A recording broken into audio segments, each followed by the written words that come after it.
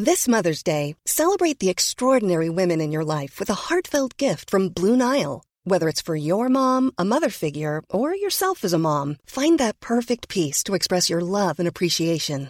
Explore Blue Nile's exquisite pearls and mesmerizing gemstones that she's sure to love. Enjoy fast shipping options like guaranteed free shipping and returns. Make this Mother's Day unforgettable with a piece from Blue Nile. Right now, get up to 50% off at BlueNile.com. That's BlueNile.com. Planning for your next trip? Elevate your travel style with Quince. Quince has all the jet-setting essentials you'll want for your next getaway, like European linen, premium luggage options, buttery soft Italian leather bags, and so much more. And is all priced at 50 to 80% less than similar brands. Plus, Quince only works with factories that use safe and ethical manufacturing practices. Pack your bags with high-quality essentials you'll be wearing for vacations to come with Quince. Go to quince.com/pack for free shipping and 365-day returns. Burrow's furniture is built for the way you live. From ensuring easy assembly and disassembly to honoring highly requested new colors for their award-winning seating, they always have their customers in mind. Their modular seating is made out of durable materials to last and grow with you. And with Burrow, you always get fast, free shipping. Get up to 60% off during Burrow's Memorial Day sale at burrow.com/ACAST. That's burrow.com/ACAST. burrow.com/ACAST. The Pod Network Entertainment. Yung mga nainggit, di ba? Sabi nga nila, pag-inggit, pikit. Pero, or yung pagka, ang puno bumubunga, binabato. True. Diba? Sometimes people who are lesser than you, sila pa yung madaming sinasabi. Mga Immortal, I'm Stanley Chi, your host for the Underpaid Podcast. It's a pro-employee podcast na siguradong relatable sa lahat ng nag-opisina o work from home. So subscribe to Underpaid and enjoy the show. Mga Immortal, welcome to the Underpaid Podcast. I'm your host, Stanley Chi. Ito ang podcast na pro-employee para sa mga empleyado wherein we talk about work-related topics in a light manner na parang nagkukwentuhan lang.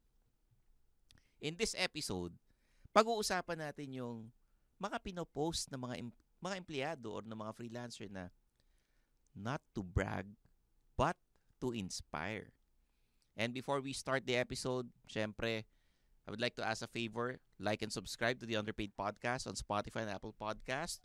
Leave a comment, rate the podcast, and pinapaalala ko rin na this is a video podcast. Kaya nga, kung kayo ay nasa Spotify, makikita mo kung ano itsura ko.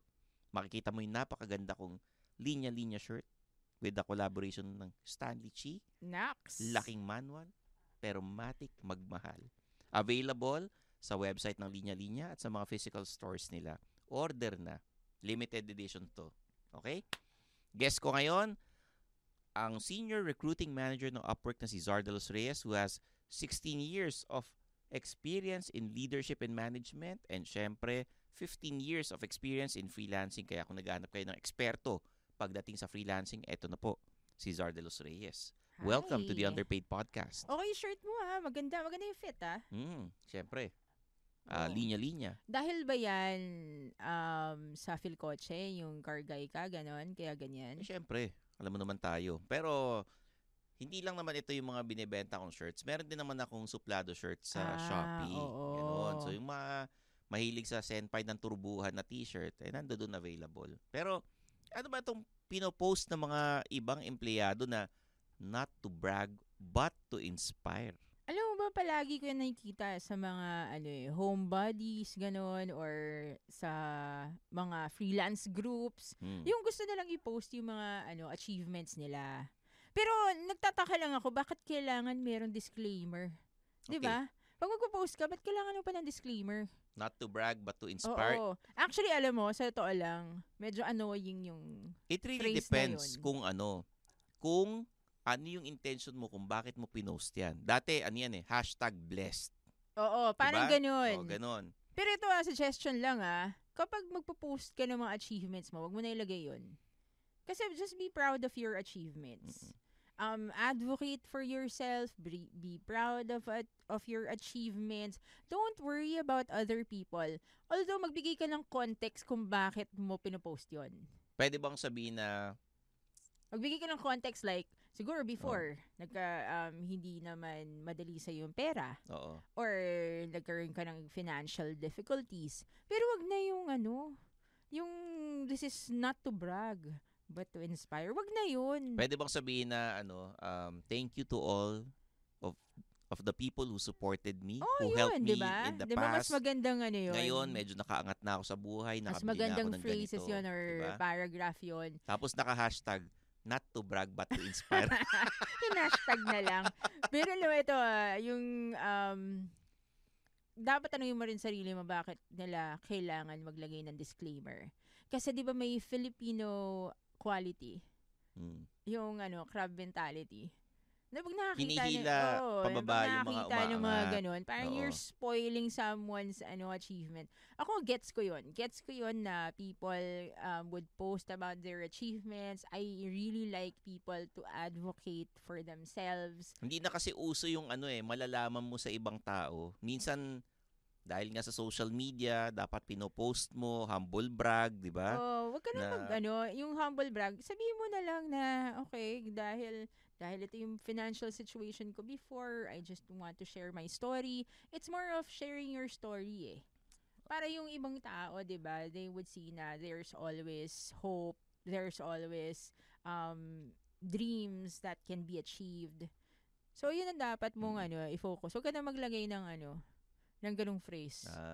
Not to brag, but to inspire. At saka medyo annoying siya. Parang nga siya yung blessed. Yung hashtag blessed, di ba dati nauso yun yan? Yung equivalent ng hashtag blessed. Bumili ako ng bagong bisikleta, hashtag blessed. Oo. O kaya parang not to brag, but to inspire. Tapos may blessed pa sa baba, no? Oo, tapos may blessed pa na dati ito lang ang bisikleta ko. Ngayon, ito na. Oo. Pero what you need to learn from that is you have to advocate for yourself. Be proud of your achievements. Always give context na huwag naman yung not to brag but to inspire. Well, yung iba kasi nasobrahan sa pagbuhat ng sariling bangko.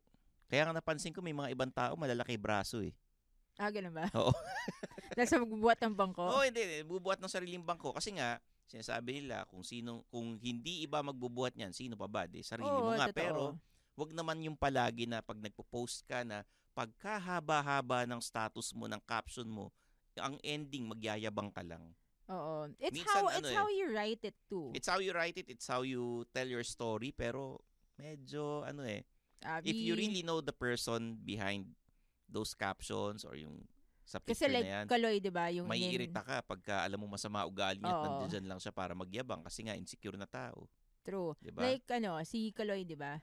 Yung in-interview last time, yung agency owner Si na Kaloy, Ask Me Quick. Di ba nag-post siya dun sa Homebodies tapos talagang inattack Pwede ba natin sabihin na dun niya pinost? Ha? Pwede bang sabihin na dun pinost talaga? Hindi, parang tinanggal na yata. Tinanggal na. Oo. Hindi, ito naman matagal pero na nangyari. Pero it's emotional for him. It was emotional for him. He was really just proud of what he has achieved as a freelancer. So that's understandable. May iba kasi nahihiya na i-post na dati wala akong pera tapos ngayon nabibili ko na yung mga gusto kong bilhin. Yung iba nahihiya. Ako hindi ako nahihiya. Ako kasi iba naman kasi ako Wala rin akong pakialam sa mga tao na mag-judge sa akin. Wala talaga. Pero dapat hindi kayo mahiya kasi ibang tao nga hindi kumikita ng pera. Usually mga yung mga judgmental na ganyan. Minsan sila yung mga walang pera naman Yung mga nainggit, di ba? Sabi nga nila, pag-inggit, pikit. Pero, or yung pagka, ang puno bumubunga, binabato. True. Di ba? Sometimes people who are lesser than you, sila ba yung madaming sinasabi? Well, totoo nga naman yun. And it's the reason why they talk behind your back because they're behind you. Di ba? Medyo umaangat ka sa kanila So, ayan. Sa mga immortal, utang na loob, kung magpo-post kayo, sabihin nyo na yung totoo. Wag na yung not to brag but to inspire. Huwag na kayo maglagay ng disclaimer. Oo. Kwento na lang kayo ng story. Sabihin nyo dati, dukha ako ngayon. Naalala ko tuloy yung nabibili ko PLDT yung commercial dati. Ay, alam mo ba yun? Yung may sumigaw sa rain, yung ayoko maging dukha. Oh. Alam mo ba yun? Yung PLDT commercial ng 90s. Minamak nila yung mga telenovelas, ganon. Pero it was like a serious commercial ng PLDT nung 30 years ago.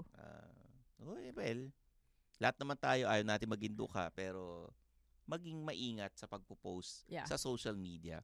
Kasi you may be #blessed or you want to inspire and not to brag, pero kapopost mo ng ganyan, dadami uutang sa inyo.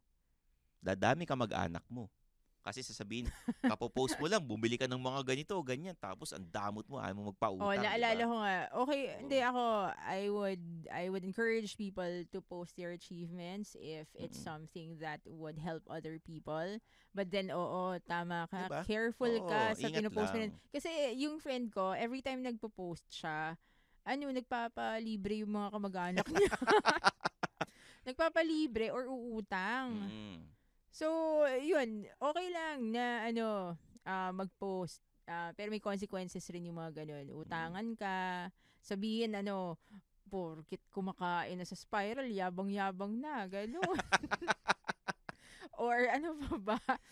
Oo. Hindi naman nangyari sa akin yun. Siguro, ewan ko Dati sa SM ka lang bumibili, ngayon nasa Uniqlo ka na palagi. Oo, ganun. Ayun. Actually, nakakatawa yung mga comments na ganun no? Oo.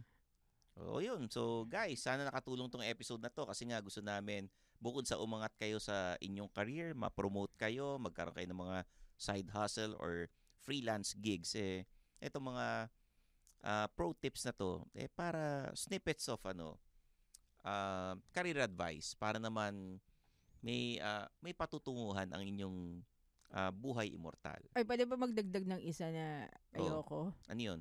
#6-figure freelancer.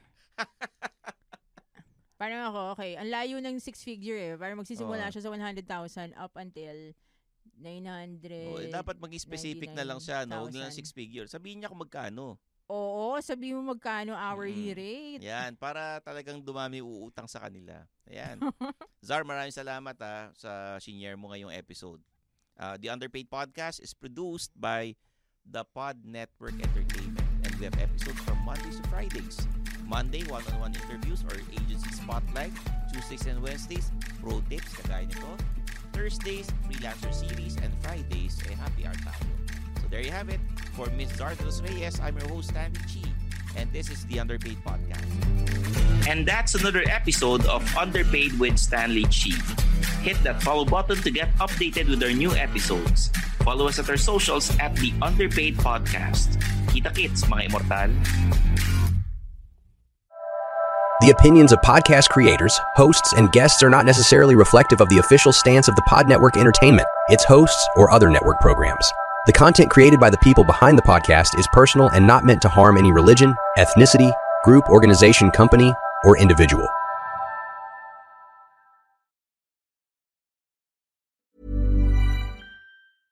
Hey, it's Paige DeSorbo from Giggly Squad. High quality fashion without the price tag. Say hello to Quince. I'm snagging high-end essentials like cozy cashmere sweaters, sleek leather jackets, fine jewelry, and so much more. With Quince being 50 to 80% less than similar brands. And they partner with factories that prioritize safe, ethical, and responsible manufacturing. I love that. Luxury quality within reach. Go to quince.com/style to get free shipping and 365-day returns on your next order. Quince.com/style.